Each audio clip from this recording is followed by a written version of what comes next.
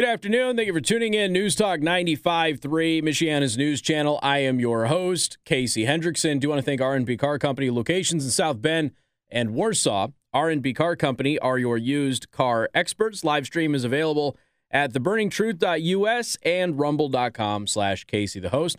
The breaking news of the afternoon is former Secretary of State Madeleine Albright has passed away at the age of 84. So that is the big news today. Still waiting to hear about the symptoms, I guess, of Jen Psaki and Hillary Clinton. They both seem to be okay. Hillary Clinton did make the mistake of asking for movies to watch during COVID while she is at home isolating, and of course the responses were hysterical. Now, obviously, we don't want any of them to be, seriously affected by it. We wish them good health, that sort of thing, in spite of our differences with them. But nonetheless, we're still paying attention. And the good news is that the current variants of the virus are not real dangerous. Did you see that South Korea has had virtually no cases in a long time? South Korea has got a bunch of cases now. I think it's that Obi-Wan Kenobi version of COVID that's going around right now. All right. I promised that I was going to talk about this, and I haven't done a lot. I've been doing a little mention here, a little mention there. We have to talk about the Supreme Court nominee. This is, I think, very, very important. This is Ketanji Brown Jackson. As we've told you before, and I predicted, and I think that a lot of other people did as well, pretty easy, basic strategy here. You basically nominate the most radical person who has no chance of getting through. If they do get through, you win. If they don't get through, you use that to politic for the midterms. And you make it about the racist, sexist GOP, won't let her through, she's qualified, yada, yada, yada, yada, yada. So you get the idea, right? But it's not going very well for her. So here's what I'm going to do, all right? We're going to get into the adult material, the child pornography stuff. So I'm just letting you know, in this first half hour of the show, it may not be the best time to have the kids listening. And if you're at work, it might be a good time to throw on the headphones. All right. Just letting you know, obviously everything is FCC compliant, but if HR might be a little miffed by some of the things that I say, then you don't want to get in trouble.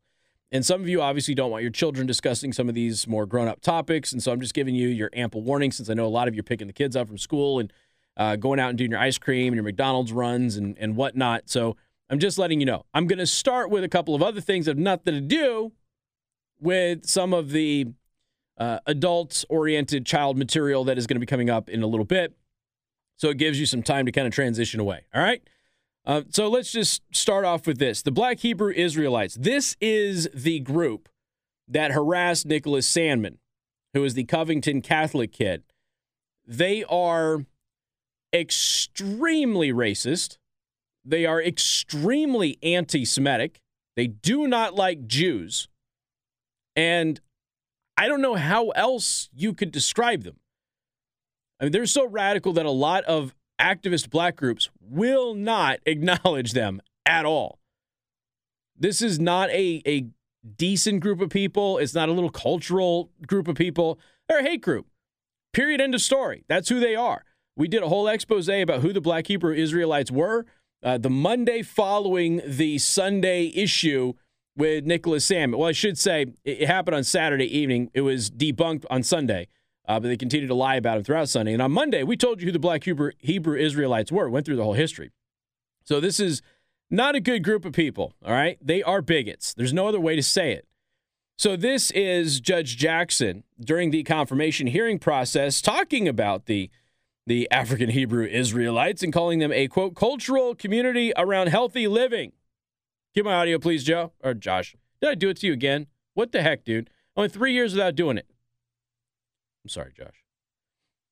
So this case involved a small community, a cultural community of people who believe in vegan lifestyles. They call themselves the African Hebrew Israelites, but it's not a religious community. It's a cultural community around healthy living. Yeah, they're racists. It has nothing to do with the healthy living aspect of it. Nothing to do with it whatsoever, okay? They're racist. I don't know what else to tell you. You spend 5 minutes looking at this group and some of the things that they have said and some of the things they said to Nicholas Salmon. Okay? They're bigots. They're not a cultural group around veganism. That's not who they are.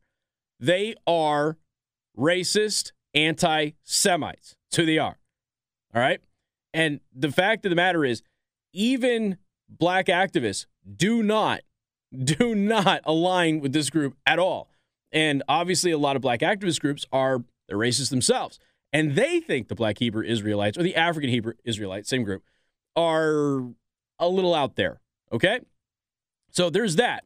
Next, this was a really good question that stumped her. Senator Kennedy asked her, hey, when does somebody actually get the full legal protections of our legal code? Basically asking, when does life begin?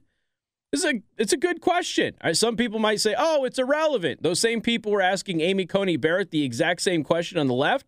Suddenly, it's not a good enough question. I've seen that all over the place. But the crux of what Kennedy was saying here is, hey, as a judge, as somebody who has been a lawyer, as somebody who's been in the legal system their entire life, at what point in time do the legal protections afforded to a human being apply to a child? This is a pretty basic question. So here's that line of questioning and her response, because he stumped her. When does life begin, in your opinion? Senator, I don't know. Ma'am? I don't know. Do you have a belief? I have personal, religious, and otherwise beliefs that have nothing to do with the law in terms of when life begins. Do you have a personal belief, though, about when life begins? I have a religious view. Religious belief? That I set aside when I am ruling on cases. Okay.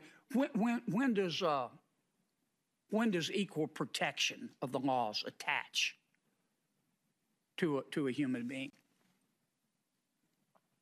Well, Senator, I believe that the Supreme Court, actually, I actually don't know the answer to that question. I'm sorry. I don't. Okay. All right. It's a good question, though. It's not the typical, trap question of when does life begin. That's not what it is. It was a very simple question. When she tried to get out of it and wiggle out of it with the whole, I have a personal religious belief, which she won't tell you, and that's her right to not tell you. It would have been helpful if she did, because, is her religious belief that it's at conception, or is her religious belief something completely different, which would bring up a whole other issue of questions. So it's a great question that he asked, though. Basic, when does life begin? And the reason that he wanted to ask that is, hey, you, as somebody who will be on the Supreme Court, when do you think the legal code should apply to a human being? Good question. She couldn't answer that. She had no answer for that, which may be concerning to some people, even though the Supreme Court is likely not going to be ruling on some of these issues like some of the activists on both sides of the aisle want, okay? But it's a good line of questioning because of the aspect of when does the law actually apply to a human being, in your opinion? In your opinion, when does all of the legal protections that a human being has actually apply to them in this country? And she did not have an answer. And frankly, I think that is a little concerning. The other thing that, to me, is a little concerning is that she couldn't define what a woman is. I'm sorry, wasn't she selected to be the nominee because of two things? Color of her skin and that she was a woman.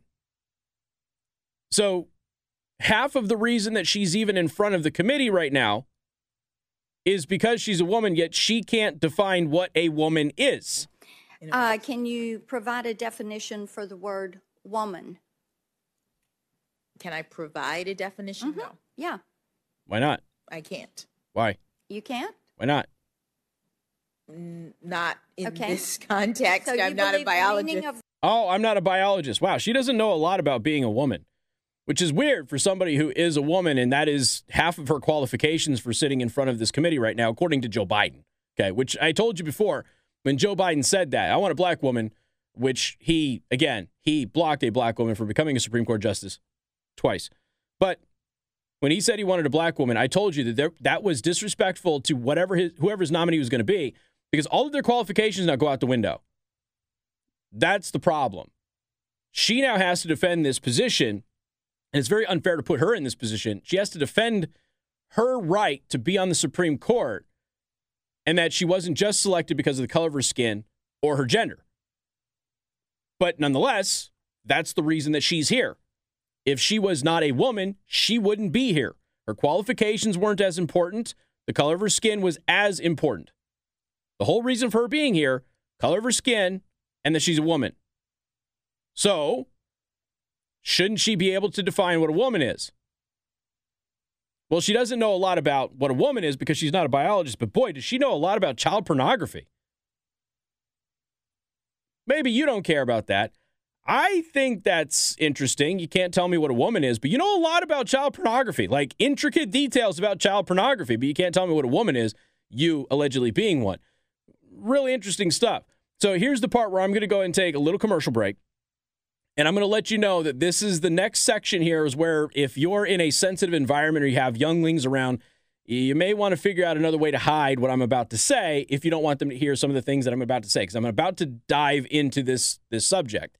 And I know that a lot of you obviously don't want the kids to hear it. You might be at work or in an environment where you don't want to get in trouble or offend other people around you. So we're going to get into that next. News Talk 95.3 MNC.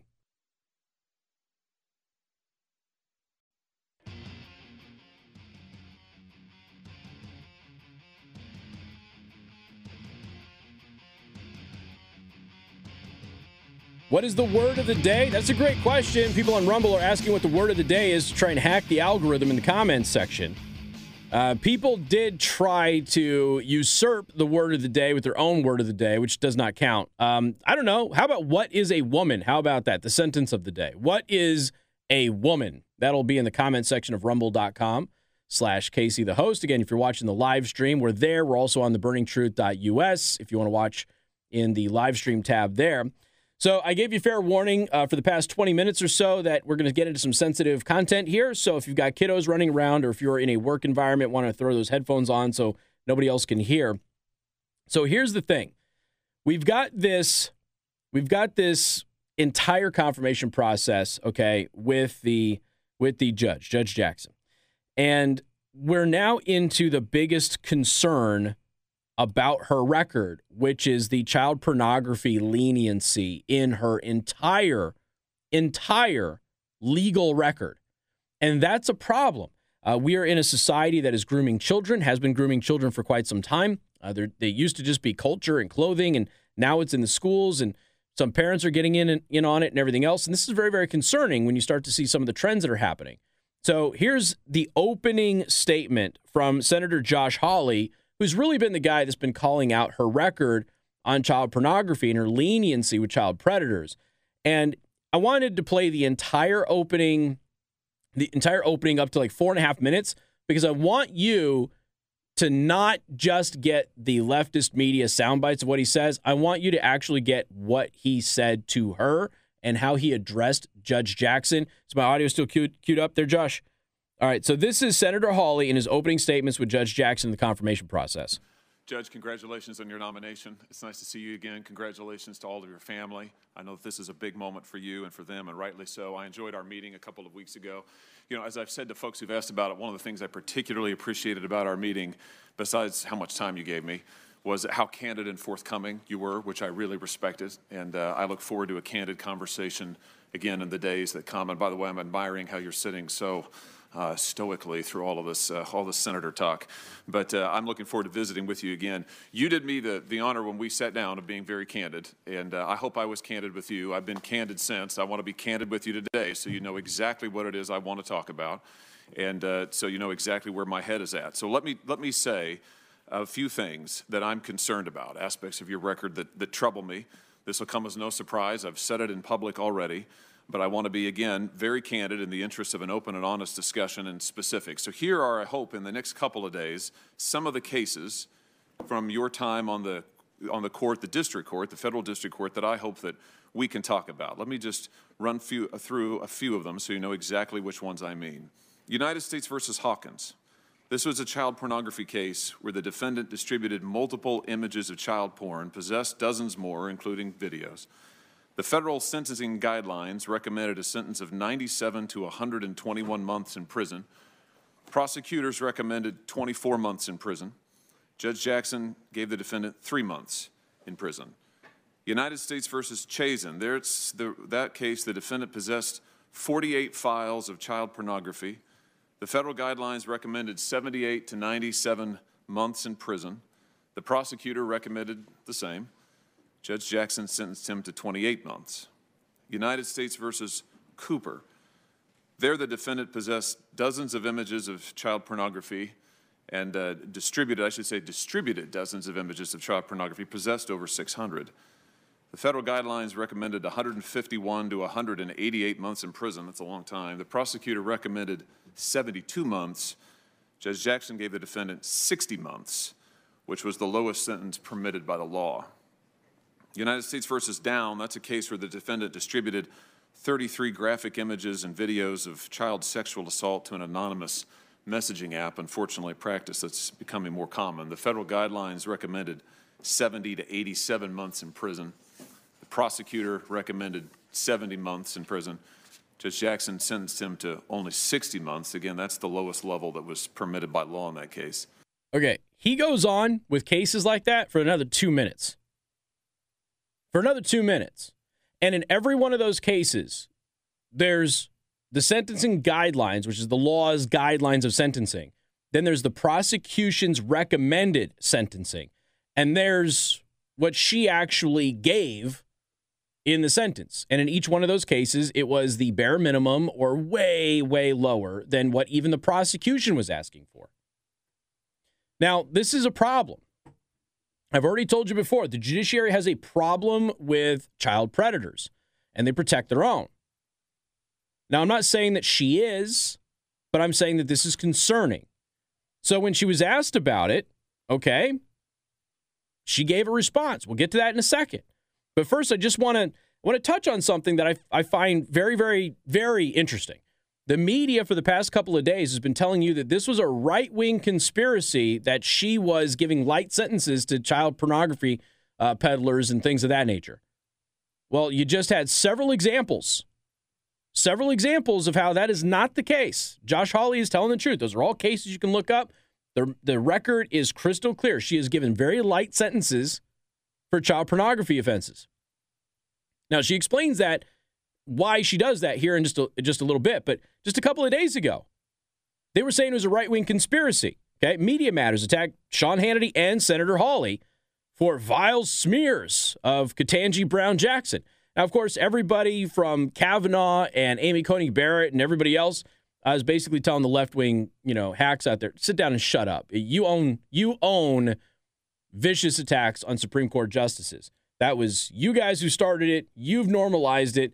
But the reality is, this is not a vicious personal attack like the Kavanaugh thing or the Amy Coney Barrett thing.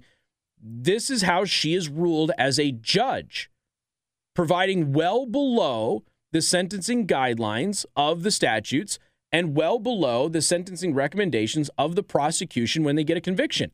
And she's not sentencing them there. In one of those cases, for crying out loud, they should have been put behind bars for several years. She gave the person 3 months. So, what is her excuse for all of that? Well, you should hear it right from her. Make sure my audio is queued up, please. This is Judge Jackson explaining why she gives lenient sentences to child pornography peddlers and possessors, which the left-wing media told you was a conspiracy theory just a couple of days ago. As you said, the guideline was based originally on a statutory scheme and on directives, specific directives by Congress at a time in which more serious child pornography offenders were identified based on the volume, based on the number of photographs that they received in the mail. And that made total sense before, when we didn't have the internet, when we didn't have distribution. But the way that the guideline is now structured, based on that set of circumstances, is leading to extreme disparities in the system, because it's so easy for people to get volumes of this kind of material now by computers. So it's not doing the work of differentiating who is a more serious offender. Okay, her position which you were told was a conspiracy theory just a few days ago. Her position as a judge is the sentencing guidelines for people who possess and distribute child pornography are out of line because, unlike in the past, it's so easy for you to get large amounts of it now. And therefore, it's not appropriate to have the same stringent sentencing guidelines back when it was being sent through snail mail. There's some major problems with that line of thinking, and we'll touch on that coming up on Newstalk 95.3, Michiana's news channel. MNC News Time is 3:34. Time to check out Impress Jewelry Creations, creating meaningful jewelry for the moments that will last a lifetime.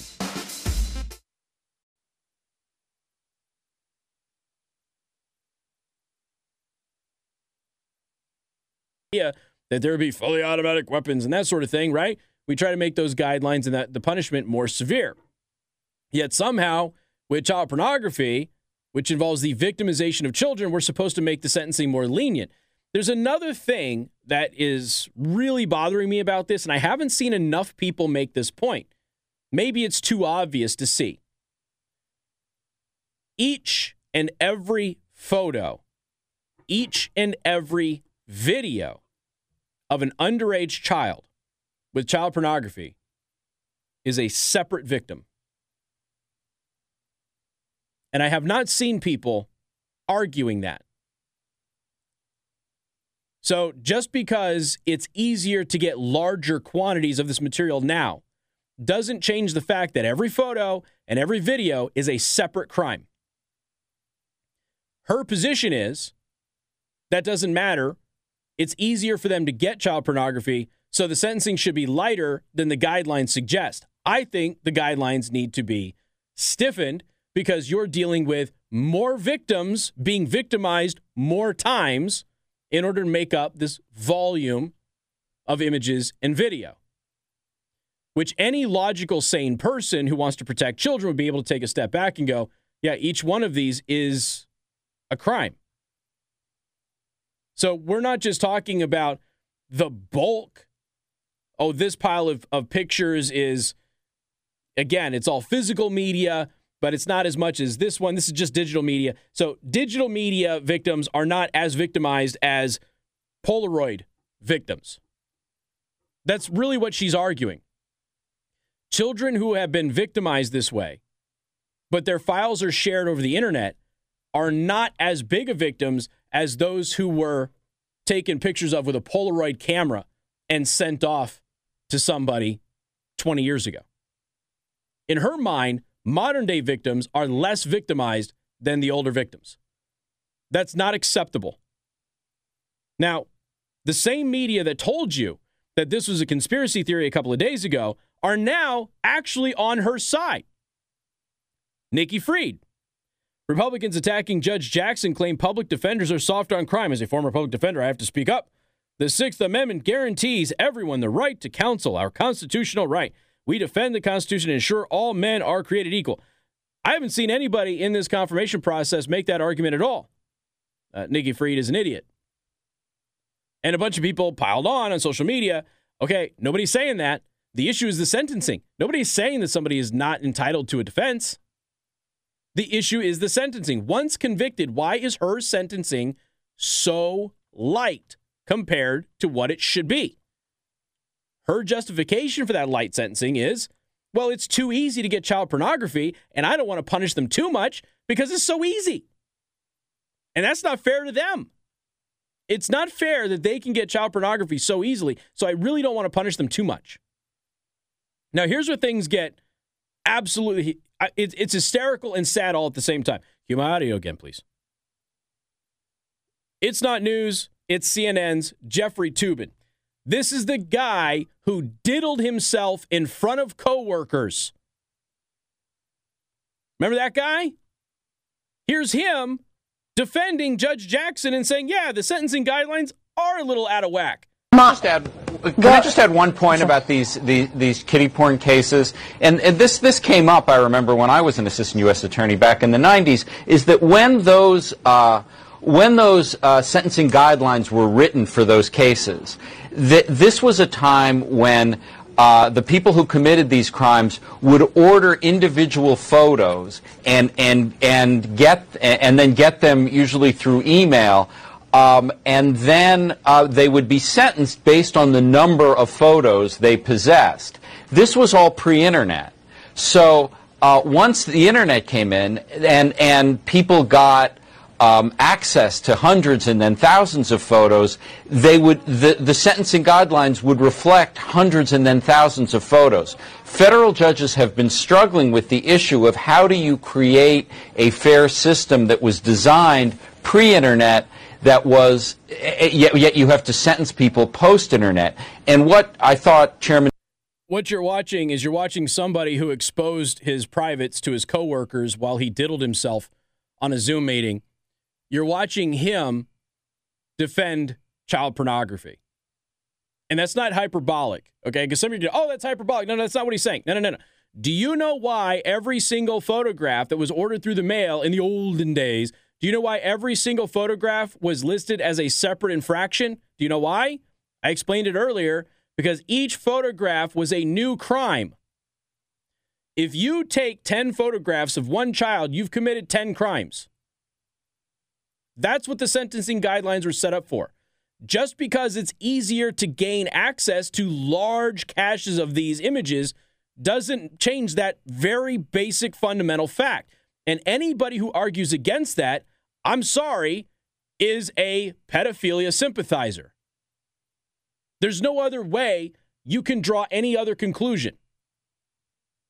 You either believe that taking an inappropriate photo or video of a child is a crime, or you do not. And you just saw two members of the media defend Judge Jackson and her explanation for why she gives light sentences to child pornography. The fact of the matter is they're all separate infractions, they're all separate violations, and they are all separate and singular instances of abuse of a child and should be sentenced as such. Anybody you know who says otherwise probably has some sympathies and may harbor some feelings that you don't want to be a part of. Got more coming up. 95.3 MNC.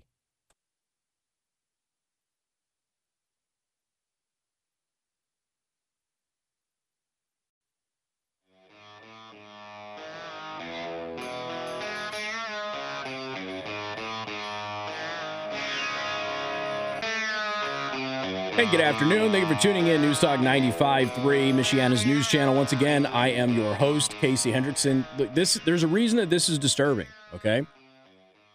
You know, in Elkhart Community Schools, there are teachers who are posting on social media saying, hey, your middle school student is coming to school and they are watching Pornhub. They're watching Pornhub before school. They're watching Pornhub in the classroom. They're watching Pornhub in between classes. Please get them to stop watching it at school. To which people were asked, why aren't you taking the phones away? Why aren't you disciplining the kids? Why aren't you sending them home? Why don't the parents know about this? It's because the school administration isn't doing anything about it. Why are middle school students watching pornography on their phones? Could it be that pornography was introduced to them at a young age? Some of the sexually graphic material that they're passing out to elementary school students, which parents are protesting all over. On the early show today, we did another case where a mom in front of a school board read an excerpt from one of the books that is in the school, and the school board shut her down and said, this is inappropriate. We have children streaming this school board meeting at home. And the mom's response was, that's my point. If I can't read you, and it was a very watered down excerpt of what was in this book. She goes, if I can't read this to you here because you're afraid that kids at home streaming this on the internet are going to see it, then it doesn't belong in the classroom. That was her whole point. But you normalize this behavior and all of a sudden they start seeking it out. That's what grooming is. You desensitize and you normalize behavior that they shouldn't be desensitized or normalized to. And then they're more apt to seek out said topic, said material, and they're more likely to participate in it. That is the whole point. Have you seen the research of how many people who identify as LGBTQ plus and everything else, and the number of them who were abused as children? Go look up the data. I don't need to tell you. Go look it up. Go look it up right now and tell me that doesn't concern you. And when you have judges who are giving 3 months to people who are sharing child pornography, you got a real problem in this country. And there's a lot of them, and they certainly don't belong in the Supreme Court. Got more coming up. News Talk 95.3, Michiana's news channel.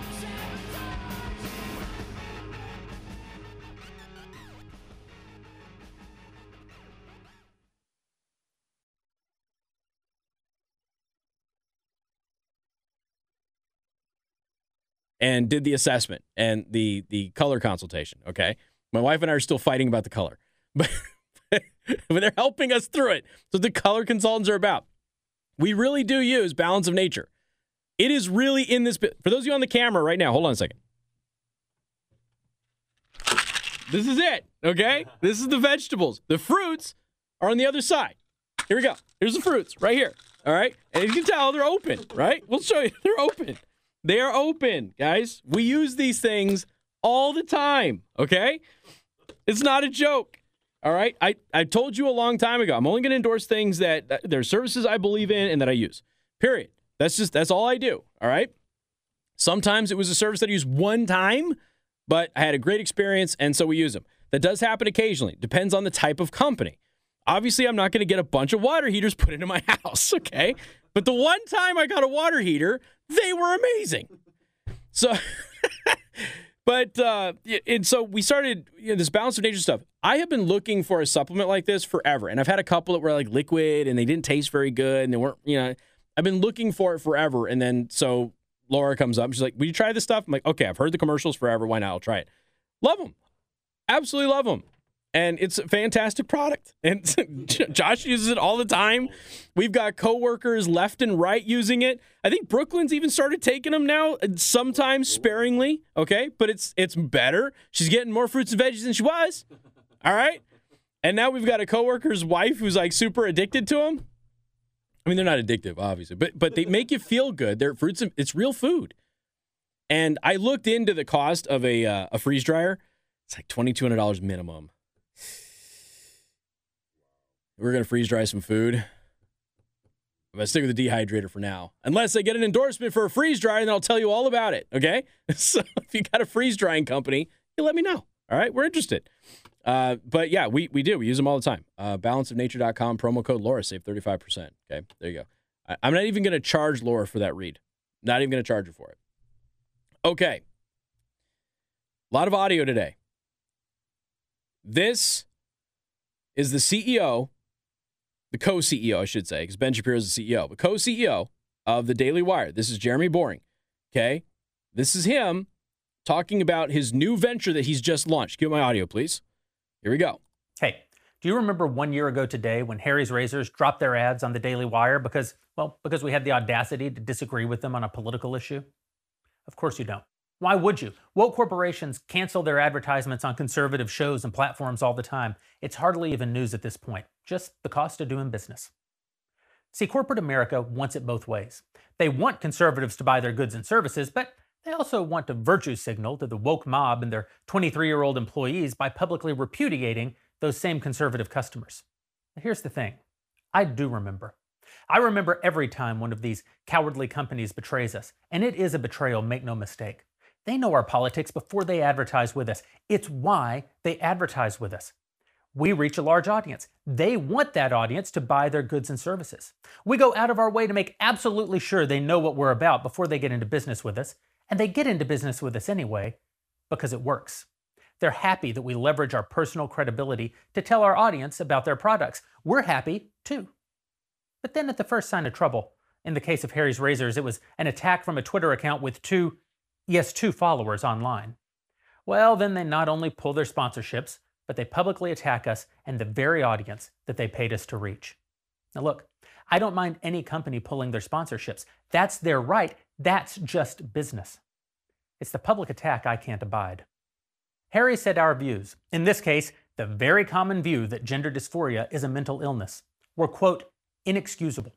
They said it publicly, showing the whole world how pure they are, of course, but also signaling to all of our other advertisers that the only excusable thing to do would be to also cancel on us. See, that makes it a direct attack on our business and a direct attack on our audience, too. So what are we to do? Well, what conservatives have been doing for years is lose. We're supposed to take the L. We're supposed to get a little poorer. We're supposed to hire fewer people. We're supposed to be a little less profitable. And of course, we bitch. Oh, how we complain. The left is terrible. It's cancel culture. They're trying to silence us. And then we beg.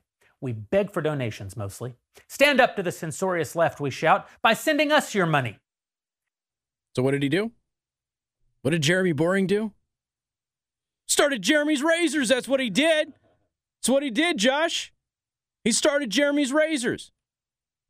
Because screw Harry. Harry sucks.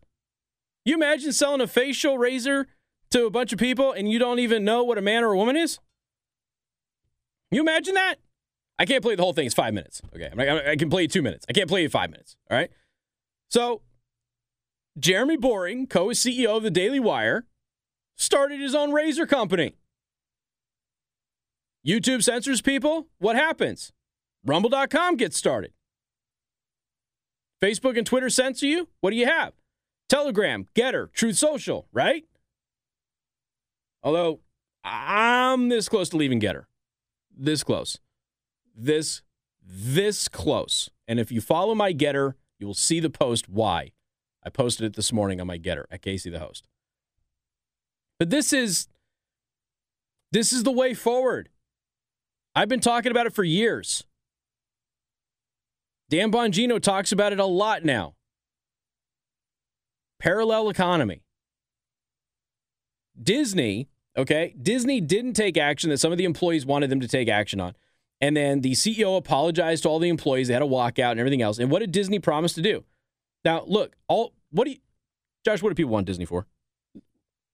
Just watch movies. They just want to entertain their kids, right? Good, wholesome entertainment. That's it. That's all it is. Supposed to be. What did Disney just promise to do? How many of you have been paying attention? Disney just promised to inject more gay characters and scenes into their movies going forward. Now, here's the thing. They've already done it in the past, okay? Pixar has admitted that they try and inject it in every movie that they possibly can. If you are familiar at all with Pixar, and I love Pixar movies, don't get me wrong, but they've really tried to inject this into their movies. I don't have a problem with gay people. Most of you don't have a problem with gay people, but there's going to be a lot of people out there that don't want to have that conversation with their 4-year-old. And their 4-year-old is just sitting there just trying to watch a movie, okay, about some main character. They don't even make movies about the prince and the princess anymore. They don't make those movies anymore because they're already seen as unsavory. So you don't have to worry about, well, you're only giving your standard worldview. You're not giving an alternative worldview because they don't do the standard worldview anymore. You just got characters doing character things. So there's going to be a lot of people now looking at this and going, well, there we go. We're not going to go at Disney anymore. And I get it. Look, there's not going to be an alternative to Disney because Disney is Disney. I understand that. But there's a new production company out there, and the Daily Wire's been producing some really good movies. They haven't done an animated one yet. And they run the gambit of different styles, dramas and suspense and horror. And they've got this like superhero comedy thing that they're coming out with. And they're getting really big name actors, which tells me there's more people in Hollywood that are comfortable with making this type of content than anybody ever thought there was. Even if they disagree politically with Ben Shapiro or anybody else. But this is the whole thing. Every time a woke company pops up and attacks you, start an alternative. There will always be a market for an alternative company. And I mean, the reviews on Harry's Razors haven't been good since Harry's Razors first started anyway. So I don't understand the appeal of it. I really don't. I don't shave with a razor all that much. Most of you know that. But it's okay. It's just a razor. But if you're going to do a razor, don't you want your money to go to a company that's not at least going to attack you? Isn't that the point? You've heard me say this a million times. There are celebrities who I know are very left-wing, but I don't care because they don't attack me. They don't attack my values. They don't attack my family. They don't attack you. They have their beliefs. They can certainly express their beliefs, but if they do it in a venomous way, then I don't have any business with them. That's what you've got to tell everybody. Remember when Arnold Schwarzenegger went out there and begged all of you to come back to Hollywood when the restrictions started getting lifted? Please, I'm begging you, come back and start watching Hollywood movies again. Remember that? You remember what I said? Screw you. What did Arnold do for 5 years? He attacked anybody who liked Trump. He attacked them. And the great irony here is that Arnold Schwarzenegger was Donald Trump before Donald Trump was Donald Trump. In the political realm, Arnold Schwarzenegger, what was he known for after he became governor of California? Calling Democrats losers and saying he wasn't going to listen to them. That's what he was famous for. And now, suddenly, there's no place for that rhetoric in politics. His entire first term were personal insults against Democrats. Yet he wasn't going to accept that with Donald Trump. It's one of the reasons I had my issues with CPAC and some other prominent conservatives who made their name by being attack dogs. And suddenly they didn't want an attack dog candidate? Right. That doesn't make any sense. So every time there's a company out there that says, hey, we don't like you, we don't like your values, you're all evil, start a company that competes with them. Will you be as big? Maybe not. Will you make money? I probably. You're probably going to make money. You think that Jeremy Boring is not going to make money selling razors to people? I came very, very close to doing a razor because I designed a razor in my 3D printer. Did you know that? I never tell you that? I never told you. I designed a razor. You know how cheap it is to get the razor blades? You can get like 1,000 razor blades for like 25 cents. It's the same razor blade in every razor, guys. There's no difference. It's the same thing. So if you're gonna have a razor, why not to give it to people who share your values? You remember when the Sandra Fluck thing happened with Rush Limbaugh and all those companies that only existed because they scraped together advertising dollars to go on Rush's show? And when Rush would open that golden EIB microphone and tell you to go get this security system that nobody had ever heard of before, that hadn't made any profits in the 2 years that it was in existence. I don't know if it's specifically 2 years, but you get what I'm saying. Suddenly blew up overnight. And they pull their advertising off of Rush Limbaugh's show because now they've made it, right? Now they've made it. So what does Rush do? All right, pull it off, whatever. Here comes a new security company. That security company is now the one that you all think of when you think of home security companies. And they've already started to step in it. So guess what? There's going to be a competitor that comes out and puts them out of business or reduces their market share dramatically. Rush Limbaugh never lost revenue. He gained revenue. He gained revenue because there's so many people lining up to go onto his show. And so they're charged more. And they built up companies that nobody had ever heard of before. The market is there. And there's a lot of you out there that have the resources and the time that I don't have. And you could easily start these alternatives. Build that parallel economy. You have to show them that if they're going to attack their customer base, not have their own views, that you're okay. Have your own views. Disagree. That's fine. Just do it politely. But if you attack people, that's where you have to show them with your dollars that you're not going to give them your money anymore. And I know that that's hard with some of these companies. I get it. Especially if you got kids. You know, kids want to watch the latest Disney movie. I know it's hard. Trust me, I get it too at home. I understand that. Pick your battles, make your sacrifices for the peace of your family. But fight the fight wherever you can, whenever you can, and they will get that message. And you just might make a lot of money doing it. So good for Jeremy for doing this. So Jeremy's Razors, if you're looking for a razor company, Jeremy's Razors are the ones to do. Wouldn't it be great if Walmart pulled Harry's Razors out of every store and put Jeremy's Razors in instead? God, that'd be great. Got more coming up, 95.3 MNC.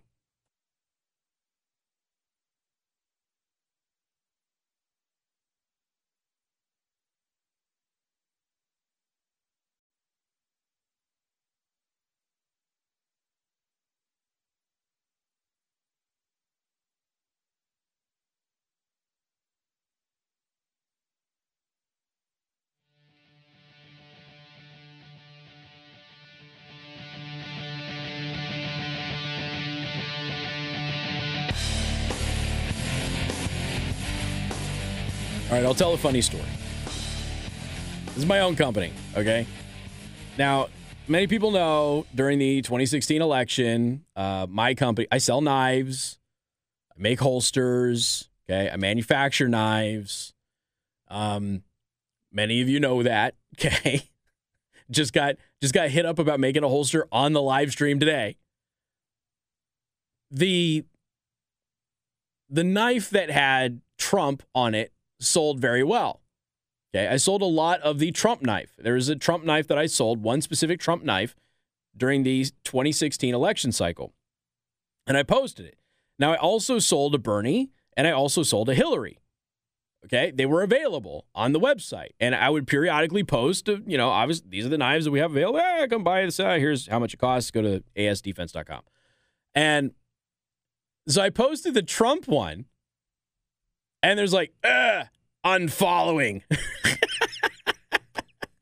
It's like, okay, I sell Bernie and Hillary too. By the way, how many, Josh asked me how many Hillary and Bernie knives I sold.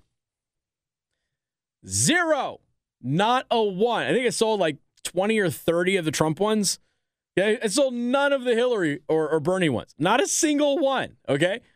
But it's like, and it's just one person, right? It's just, I'm unfollowing. I loved your content before that. And it wasn't about my show. It was about just the knife content. I would post these knife videos and photos and that sort of thing. So, they like the knives.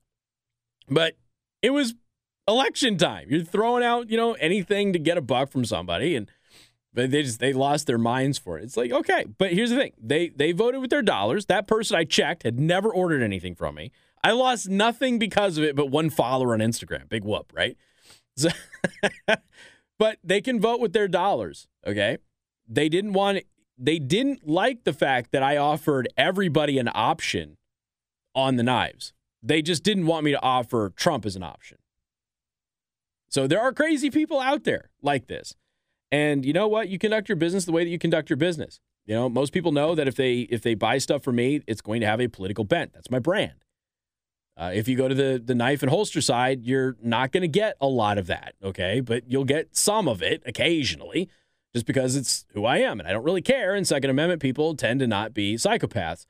So it's just every business has to deal with it.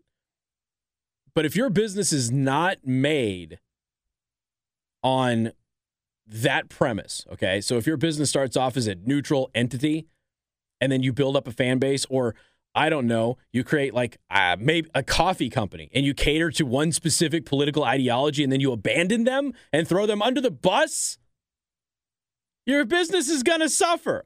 Don't ask me who I'm referring to, Josh. Your business is going to suffer.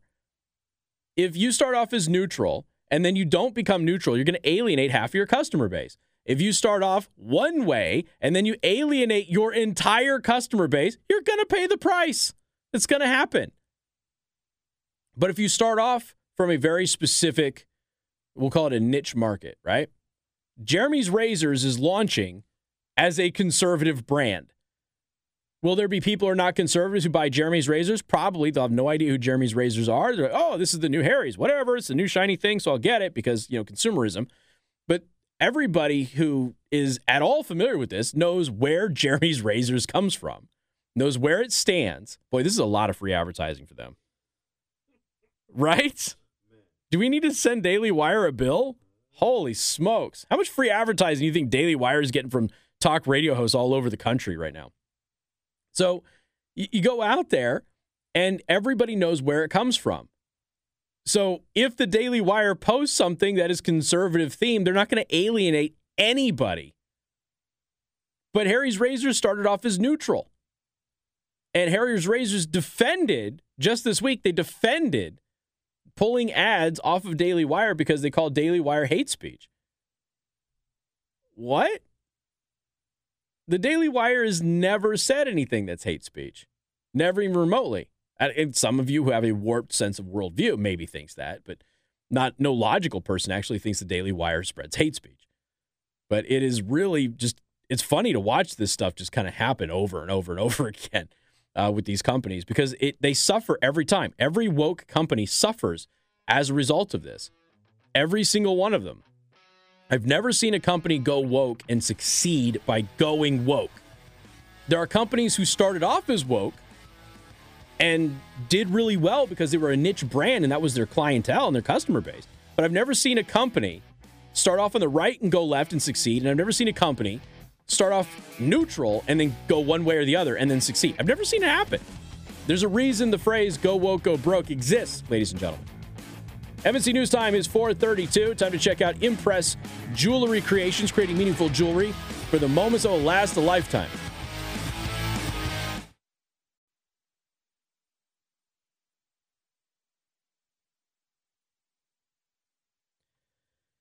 And good afternoon. Thank you for tuning in. News Talk 95.3, Michiana's news channel. I am your host, Casey Hendrickson. Madeleine Albright, once again, has passed away. That is the unfortunate breaking news at the beginning of the show. So people were asking me about Dollar Shave Club. Here's the thing.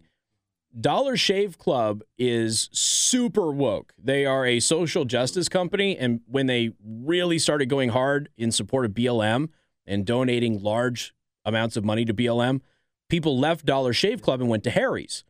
So Harry's built their their business model on a neutral platform that was safe for conservatives and people on the right to go to.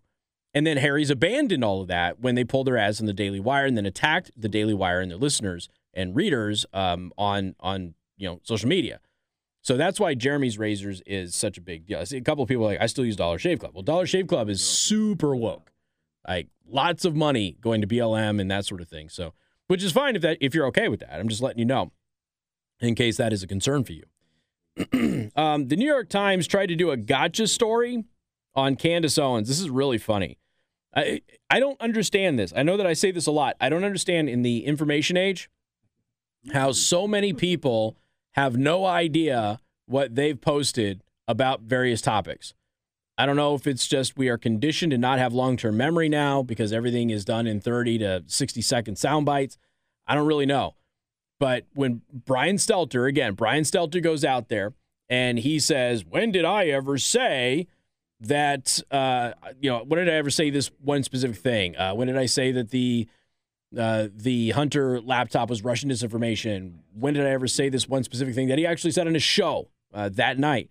And he's consistently people are consistently telling him and showing him with this video of him saying it. No, you said it there. And he's denied ever saying it. I don't know if he doesn't remember it. I don't know if he's delusional. I don't really know what the deal is. But he's not alone. We consistently have people in the news media today forgetting that they have told you things. And so the New York Times, this is what's so weird about this. The New York Times attempted to put conservative commentator Candace Owens on the spot this week, comparing her language to Russian propaganda. The initial inquiry from the Times claimed that Owens was advancing ideas that Ukraine is a corrupt country, similar to Russian state media, and asked if she would like to comment on that assessment. Now, I played you a clip from Noise 2020.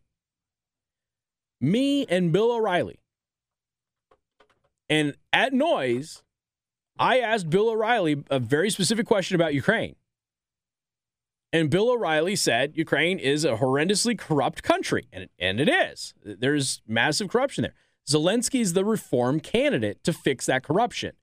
Now, what happened when Zelensky was, again, he won 73% of the vote. Poroshenko was extremely corrupt. That was the previous president of Ukraine. Poroshenko is the one that protected the Biden family. Zelensky runs as the anti-corruption candidate. Zelensky comes in and he starts removing these oligarchs from positions in government. He then disbands parliament, basically rebuilds parliament. So these permanently appointed oligarchs who are corrupt, are not running parliament and running the government of Ukraine. What was the response of American media to Zelensky's reforms? Anybody? Because I know that many of you haven't heard about any of this because this isn't covered in American press at all. What was the response of the American media? Zelensky is a totalitarian.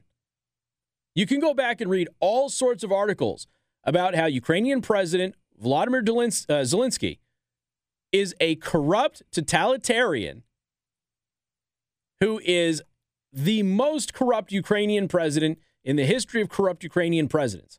even though he ran as the anti-corruption candidate. Go back. Look, you'll see it in the Washington Post. You'll see it in the New York Times. You'll see it in the Wall Street Journal. You'll see it everywhere. And all he was doing was removing the old corrupt rot that was in his government. Okay? They didn't like the way that he was doing it. So where do you think the American news media, who, let's be honest, doesn't know a darn thing about Ukraine, where do you think they got the idea that Zelensky was a totalitarian? That was the word that they used, not me. Where do you think they got that from? Could it be the politicians who use Ukraine to launder their money? Do you think maybe some of the D.C. politicians called the news media, their friends in the news media, and said, hey, this Zelensky guy is a totalitarian, man. He's like, he's disbanding the government, and he's doing this, and he's doing that, and it's really bad. Can you write a story about it? Where do you think it all came from? Well, Casey, why are they lionizing him now? Who do you think is indebted to the same politicians that were using Ukraine to launder their money? And for those of you who are like, what are you talking about with money laundering? Spend 5 minutes. Here's what I need you to do. Go to Brave Search. Don't go to Google. Go to Brave Search. Because Google's burying this now, okay? Go to Brave Search and type in Ukraine money laundering. Just do yourself a favor. This is in addition to the $50 million that members of Ukraine's parliament and executive branch have accused the Biden family directly of stealing, including Joe Biden. Forget about that.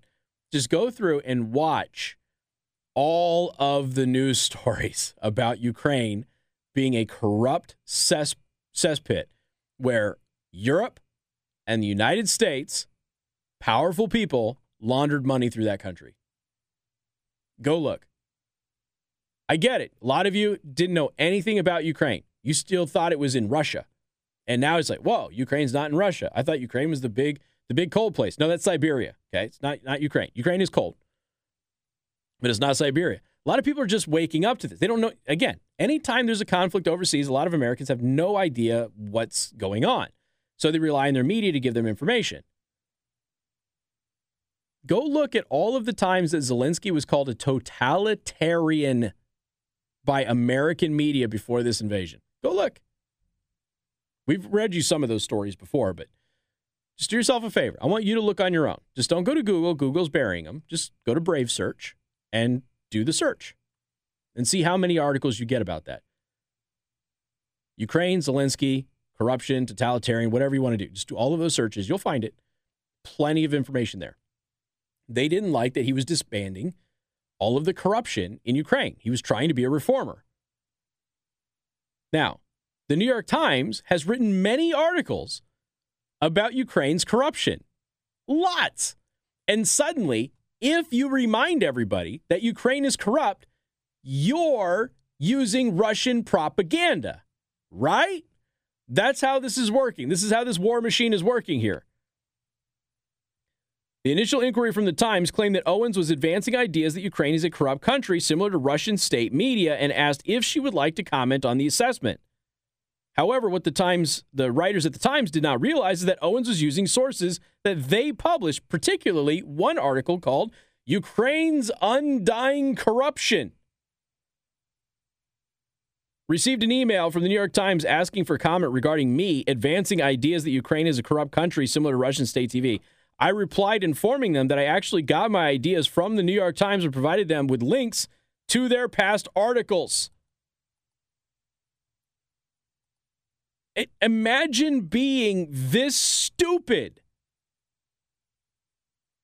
You write a ton of articles about Ukraine being corrupt in your publication, and the moment somebody says the exact same thing that everybody knows, you accuse them of Russian propaganda, and you reach out to them because you're going to character assassinate Candace Owens now. Candace Owens, of course, is like, where do you think I got it from? I got it from you. And the New York Times was writing all of these corruption articles about Ukraine because whoever in the D.C. government was really upset that Zelensky was ruining their payday decided to pick up the phone and call the New York Times and say, hey, this Zelensky guy in Ukraine, man, this guy is he's a tyrant. And really what it was is that Zelensky was reforming and getting rid of all those corrupt oligarchs that were getting paid by Democrats to make Democrats money through corrupt processes. And right now, who do you think is president of Ukraine? Who do you think is now beholden to the West and is going to be forced to do whatever the West tells him to do? Think it might be Zelensky? You think he's going to get javelins and things like that if he doesn't continue to launder their money for them? How do you think that's going to go for the guy? Anyone? He's completely beholden to the West now. There's nothing he can do. He's completely beholden to them. Yeah, hopefully, and I'm not optimistic about this, hopefully Zelensky is just using the West and then completely breaks the deal afterwards. I don't think he'll be in a position because he's going to be seeking, rebuilding funds and that sort of thing and investment, and he won't be able to get it unless he plays ball. So the guy that wasn't in their back pocket is now forced to be in their back pocket. I know. It's all new to many of you. I understand. But there's more coming out, too, including an update on another fake news story out of Ukraine. What, Josh? There's a fake news story out of Ukraine? Haven't heard about that before. Got more coming up. 95.3 MNC.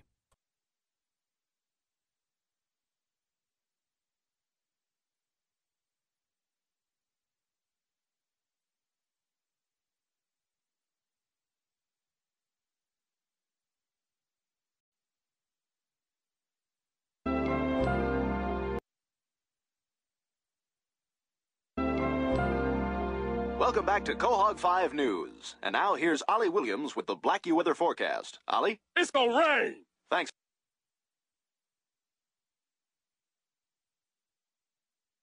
Ollie?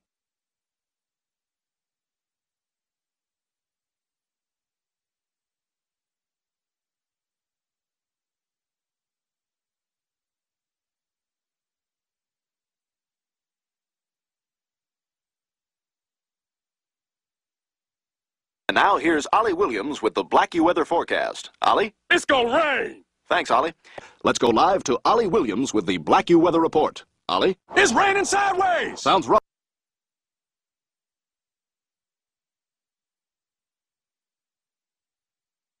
Raining sideways. Ollie? It's raining. It's raining sideways. Sounds rough, Ollie. Do you have an umbrella? Had one. Where is it? Inside out, 2 miles away. Is there anything we can do for you? Bring me some soup. What kind?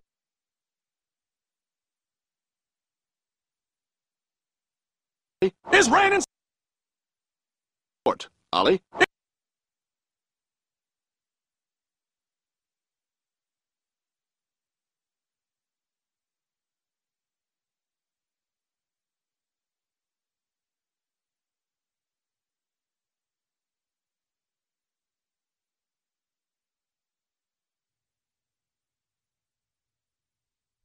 I'm told to tell you that it's really windy outside, and there's lots of rain. What? No, I didn't play it. I didn't. Well, here's the thing. I didn't cut it up. I wanted to play Ollie from Family Guy. I love that guy. The guy's great. the Blackie weather forecast. It's hysterical. We're gonna go to Ollie with the Blackie weather forecast. It's raining. It's raining sideways. Do you have an umbrella? I have one. Inside out, 2 miles down the road. That guy's hysterical. I love it. I wish we had a meteorologist who was like that. Just local television, just go to it. We should do that. Why? We have plenty of people who sit around here and don't do anything. Other news stations can throw their people outside in the inclement weather and not care about their well-being. We can do the same thing. Just throw them outside. Just go to them on the cell phone. Like, how's the weather out there? It's raining. Big storm out there right now. So just be careful. Okay. It is really windy, really, really wet, certainly here at the MNC studios and other parts of the listening area. So just be careful. All right. I wanted to read you something. I'm going to do it on the other side of this break. But I did run into a poll, and there's a poll that shows vaccinated people. And I don't know if there's a connection, guys and gals. Vaccinated people are far more likely to support risking World War III over Ukraine. Do with that information what you will, but vaccinated people are far more likely to want to go to war with Russia. So I don't know what that means, do with that information what you will. I'm not going to make any assumptions about any of that, but there you go. Russian a grand chess master has been banned from competing for expressing the wrong political opinion. So it was tennis yesterday. Today it's chess. A Russian chess prodigy has been banned from competing internationally by the International Chess Federation because he expressed the wrong political opinion, speaking in favor of his country's actions in Ukraine. So there you go. Sergei Karjakin expressed support for Russia's military, and as a result, he's been banned from international chess competition. If you don't fall in line, if you don't do what the globalists say, you won't be able to buy a house or travel or make a living or be able to go to a concert or whatever. Where do they do that? Oh, that's right, China, in the social credit score system. What if I were to tell you that Ukraine just implemented a social credit score? We'll talk about that next. News Talk 95.3, Michiana's news channel.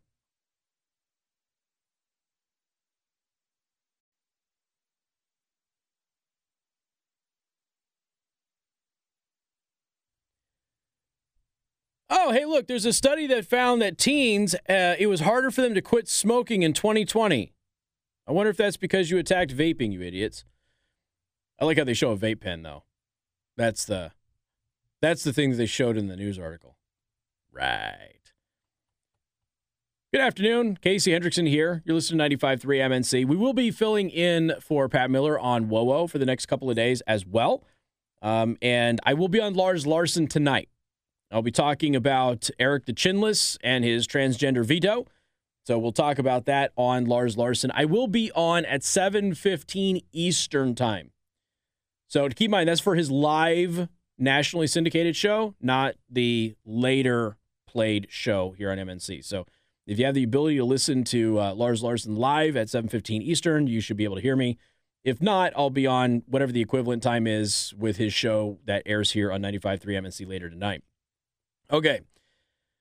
I want to read this. This is an article in CNS News.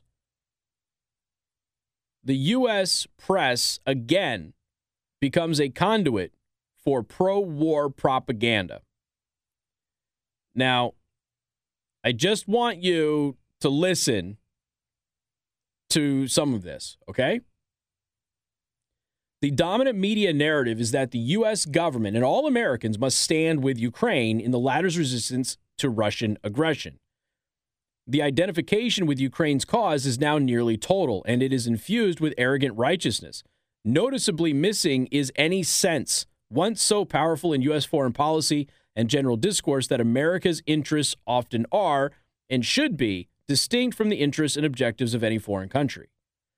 The emotionalism and shallowness is most evident with the television coverage of the conflict. American viewers are inundated with images of exploding shells from the invading Russian forces, sights of desperate, tearful refugees, mostly women and children, fleeing the invaders, and shots of other determined Ukrainian civilians arming themselves to defend their country. Television is a visual medium that always tries to evoke emotions among viewers, but that element has become truly over the top regarding treatment of the Ukraine war, providing a deluge of images showing traumatized civilian refugees adds little to anyone's understanding of the roots of the conflict, its underlying issues, or its likely outcome. Now, those last three things, the roots of the conflict, the underlying issues, and the likely outcome, are the things that I've tried to focus on for you because you're not getting it from anybody else. There's very few people that are actually addressing these things with you. And my job, I believe, is to keep you informed so you can make a decision. And there isn't any reason to be doing the rah-rah Ukraine and let's kill all Russians and all of that stuff. But if I can give you the other perspective of what's happening and give you the truth, then maybe you'll be more informed. Maybe you'll be able to, argue with your elected officials if it comes down to this and that sort of thing. Because what's happening in Poland right now is scary. And I'll get to that in a minute. Indeed, prominent media outlets have been guilty of circulating transparently crude Ukrainian propaganda. Now remember, I told you this is the reason they banned Russian media in Europe and in the United States. Russian media had exposed several of these stories as fake news, and they were fake news. The Russian media was telling the truth. The Ukrainian media and the Western media was not. That doesn't mean the Russian media doesn't lie. They certainly do. But it is important for you to understand that propaganda flies both ways. Both sides use it. And if you're exposed to all of the propaganda, you can pick and choose which one is the most accurate, which one's telling the truth, which one isn't. Some of the material they've telecast turned out to be fake. A widely circulated image of a Ukrainian girl verbally confronting Russian troops actually was that of a Palestinian girl confronting Israeli troops. 2015's Miss Ukraine was not taking up arms against the Russian invaders despite a well-covered photo op. And I know that a lot of you got mad at me for posting that. But I knew she was an airsoft player. Again, I was alluding to the fact that she was doing the civilian stuff, but I get it. I get why you were mad at me, okay? You can say that I posted fake news. That's fine. A closer examination of the image showed that she was brandishing an airsoft gun, which, again, she's a well-known airsoft player. Some images of aerial combat footage of Ukrainian pilots battling Russian aggressors were from video games. There also has been an array of more subtle but decidedly deceptive accounts that U.S. press outlets distributed. The supposed martyrs of Snake Island, who allegedly were blown to smithereens after defying and cursing a Russian warship, turned out to be very much alive. The American news media dutifully reported a Ukrainian military account in early March that it had severely damaged, if not sunk, the Russian patrol ship, the Vasily Baikov, in the Black Sea. The episode was supposedly a major victory because the vessel was one of Russia's newest warships. It was also the one that was responsible for apparently killing all of the people at Snake Island. And I told you, I came on the air and I said, I don't believe it. The Russians haven't listed the ship as a lost asset. And guess what? The credibility of Kyiv's claim took a major hit on March 16th when the ship sailed, apparently unharmed, into the port of Sevastopol in Crimea. And I don't know if I pronounced that correctly. In light of such problems with accounts regarding the war, American journalists should at least be cautious about reflexively repeating Ukrainian government allegations. For example, Kyiv has repeatedly asserted that Russian forces deliberately target residential areas in their shelling campaigns, and the U.S. media echo those claims. Every day, all day, everybody does this. Perhaps the allegations are true, but the generally accepted figures with respect to Ukrainian civilian fatalities as of March 17th are 726 civilians. They do not seem consistent with wholly indiscriminate assaults. Journalists should at least view Kyiv's accusations with some skepticism, yet there is scant evidence of meaningful scrutiny. So, like, the highest estimates right now are 900 Ukrainian civilians dead. And I'm not minimizing 900 civilians dead. The number's likely a little bit higher. But if the Russians were targeting civilians, there would be a lot more than 900. And I have to remind everybody, you're in a conflict where civilians are taking up arms. Civilians are resisting the Russian invaders, which I applaud them for doing. And they're doing it in civilian areas, from civilian buildings, and the Russians are responding. Those aren't civilians anymore. Those are fighters. That's an insurgency. It's a resistance. And for the American media to not acknowledge that fact and try to separate how many of these civilians are actually fighters versus peaceful people is a disservice to all of you. And it's a disservice to journalism. If Russia were intentionally targeting civilian populations, there would be more than between 700 and 900 civilians dead. And I've showed you videos on my live streams of Russian troops refusing to engage in civilians. I've also seen Russian troops engage civilians. Civilians who hadn't directly threatened them. I've offered some explanations to why that could be a logical reason why the Russians may have fired. It's entirely possible they're just indiscriminately killing people. There's bad people in every military out there. There's scared conscripts out there who know that the civilians are fighting against them, and they're a little jumpy. And they're probably shooting everything that moves that isn't one of them. And that is going to lead to them targeting innocent civilians who are not combatants. Absolutely. Is it excusable? No, but it's an explanation of what may be going on, as opposed to Putin hates civilians and is trying to murder Ukrainian children, which this operation has never played out that was the case. Now, Mariupol and Kherson are situations where I think that you need to know the history of those cities and the units that are fighting in those cities, including the Azov and DPR forces, because if you don't understand that history, you will be easily misled into thinking that the Russian troops are the only ones that are targeting civilian buildings. And I've seen tons of videos, tons of Ukrainian troops firing javelins and NLAWs from civilian buildings. And you can't get upset at the Russians for targeting those buildings back. I'm not saying that they don't target occupied civilian buildings, but you need context. That apartment building in Mariupol, that thing is abandoned. And they're showing a tank targeting that building. Why? Well, Azov was fighting from that building. There's video of Azov fighting from that building. The Ukraine war would not be the first time that portions of the American press became willing conduits of foreign disinformation. In the years before the U.S. entry into World War I, major American newspapers and magazines credulously repeated British propaganda about German forces in Belgium, yada, yada, yada. And they go back and give you a whole history, okay? The reason I want you to know this is because you have a right to get accurate information about this conflict. The Russians are the aggressors here. That doesn't mean that everything the Russians are saying about why they became the aggressor is false. There's some truth in what they're saying. They've exaggerated quite a bit, but there's some truth in what they're saying. And maybe that's a justification in your mind. Maybe it isn't, but you deserve to know that before the news media, everywhere, with whatever channel you turn on, tells you definitively that the Russians are bad guys just because they're Russian, which is what they're doing. And that's how you get to a point where the number one tennis player in the world can't play in Wimbledon until he denounces Putin publicly. Now, again, if you don't recoil at that thought, you're the bad guy. What is that man supposed to do if he basically admonishes Putin and disavows the conflict in Ukraine just so he could do his job and play at Wimbledon, the number one tennis player in the world? What the West makes that demand of him. And then what does the West do when this man goes back to his house in Russia where Vladimir Putin is sitting there as the president of his country? What does he do then?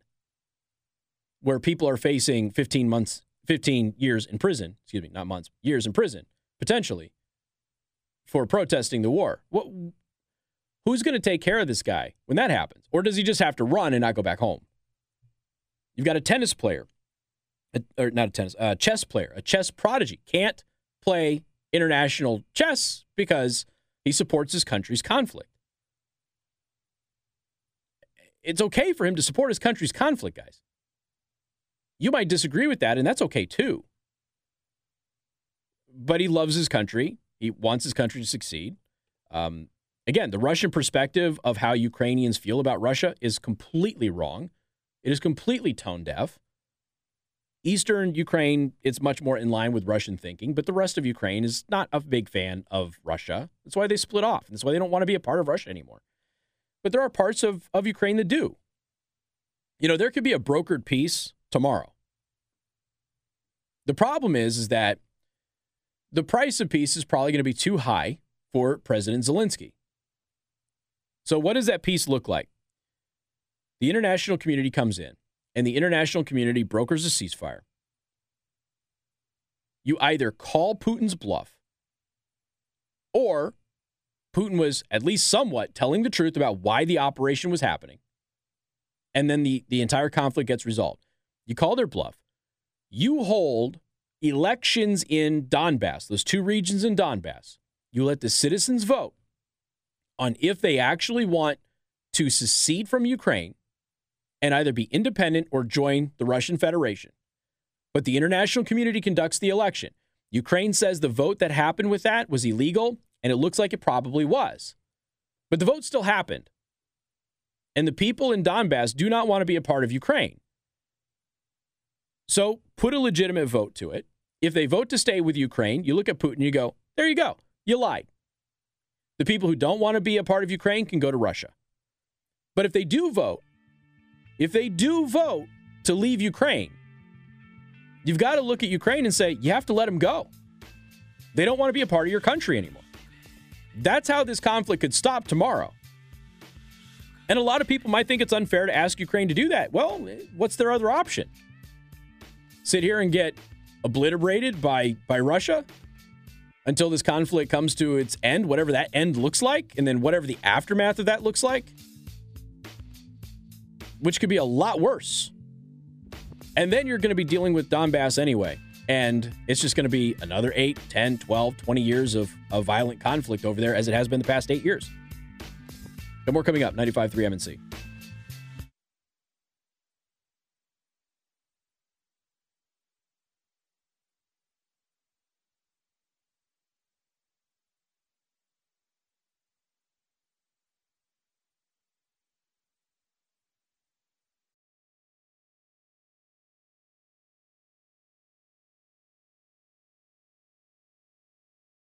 This as a form of e-governance and social credit and a tracking system that will be used by the Ukrainian government coming, from now on forward. And again, be very, very careful of what the globalists are trying to do here. And what they're doing is separate from kind of the conflict and the human toll and the suffering that the Ukrainian people are being dealt with right now. But there is a separate goal here. You are witnessing cancel culture for the very first time on an international scale. It's never been done before. And if they're canceling top athletes and top chess players and top singers and things like that to where they're not able to have a job just because they have the wrong political view, don't think for a second that this isn't going to be turned against you in some worldwide globalist society. The New World Order mantra is being uttered by Joe Biden again, which is something that George H.W. Bush uttered and became, famous ministry song as a result of the fight against the New World Order. And now Joe Biden's like, yeah, I'm going to lead the New World Order. No, you're not. You're going to lead anything. But just be aware of this. I mean, there are a lot of the stuff that's being used because of this conflict and being implemented because of this conflict is right in line with the Great Reset. Now, here's the thing. Russia's not going to attack Poland, but Poland really doesn't like Belarus. And if the Belarusian army, which Ukraine has falsely stated entered the war twice, if the Belarusian army does in fact get involved, Poland and Belarus really don't like each other. Poland may see the opportunity there. I don't know. We'll see. But Russia's not going to attack Poland. They'd be attacking the European Union, and Russia knows that they are at a serious disadvantage there. There does appear to be some truth to them running out of bullets, though. So it's the smart munitions they seem to be out of, which explains the use of dummy weapons. And a lot of those dummy weapons are being used in civilian areas, which, of course, are leading to Western media covering civilian areas or seeing these, carpet bombs and things like that, some of which could very well be war crimes. And the other thing is that there's a phone call.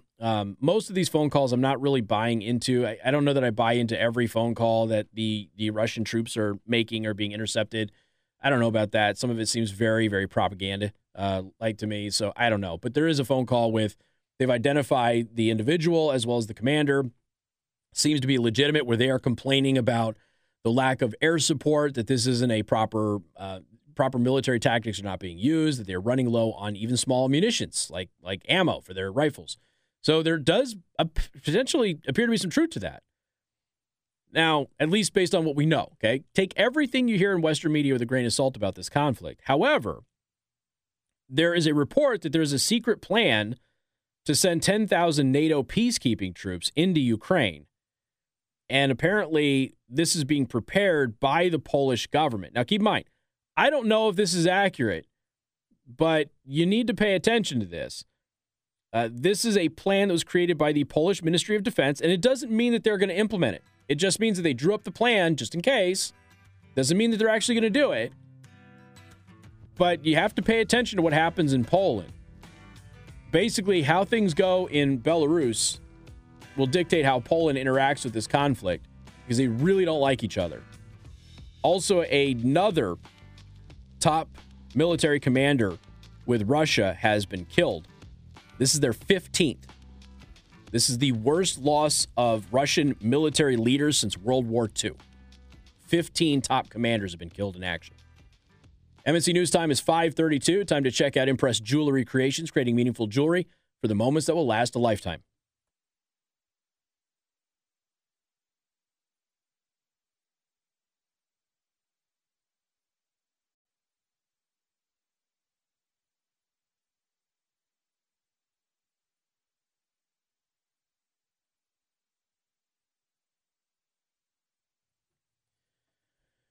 And good afternoon. Thank you for tuning in. News Talk 95.3, Michiana's news channel. I'm your host, Casey Hendrickson.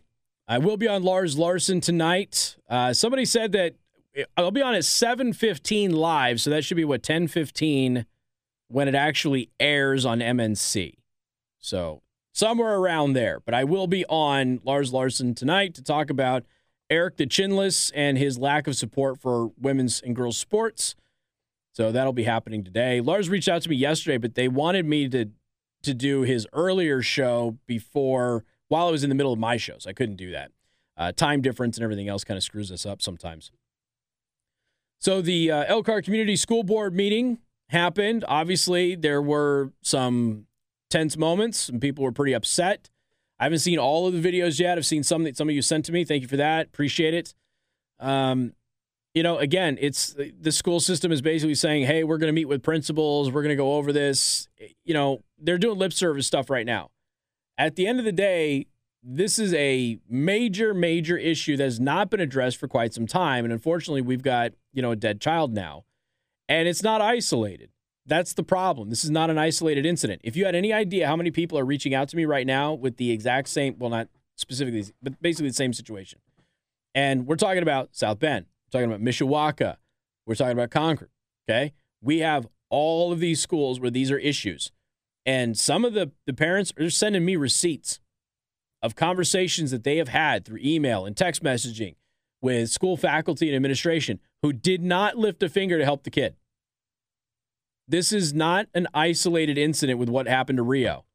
This is a problem that is not being dealt with in our public educational system, not just here, all over the country. Look at all of the mass shootings at schools that involve problem students that were not removed from the classroom. We've had this discussion way too much. You have to get to a point where you give teachers the tools to remove bad students and the administration doesn't put those bad students back into the classroom. And then good students are protected from bad students who don't get their act together. Hey, they're off to some kind of an opportunity school to hopefully rebuild themselves. But the reality is that doesn't happen. There's too much money tied to how many students go to a school. I've said that this is the wrong course of action. Hundreds of students walked out of Northside Middle School yesterday. We've got that story playing all day here on 95.3 MNC. There were some parents that obviously took part in that. I would like to say that I'm appreciative that they allowed it to happen at Northside because, they don't like allowing protests if it's certain things. They will allow protests for other certain things. But I will like to say, Northside, thank you for letting the students walk out. There was some rumors that they were not really going to allow that for a period of time, and then it shifted over, and so they did. They allowed that to happen. But this is the thing. The problem is that we've got a little girl whose parents warned the school, faculty at the school knew what was happening, and nothing was done. And I think it's fine and dandy that the school board is saying that they're going to be meeting with principals in Elkhart about this, but this is not just an Elkhart issue. This is a public education issue. And when there are different things that parents can do. First of all, parents have to start treating it like it's an actual crime, because it is. You have to be willing to accept that your child might be a bully. You have to be willing to communicate with your child in case they are being bullied. That was the case with Rio. They knew it was happening and they warned the school, but for the rest of you. And the other thing is that when schools are constantly telling children, I had this conversation with somebody the other day, when schools are constantly telling kids that they have some kind of a psychological disorder, or that they're superior or inferior because of the color of their skin or what have you, you're going to run into situations like this quite a bit. You're breeding mental illness in public education right now through your social programs and your conditioning that you're doing instead of focusing on academics. And that's making the problem that much worse, even though there's less bullying now than there used to be. Got more coming up. News Talk 95.3, Michiana's News Channel.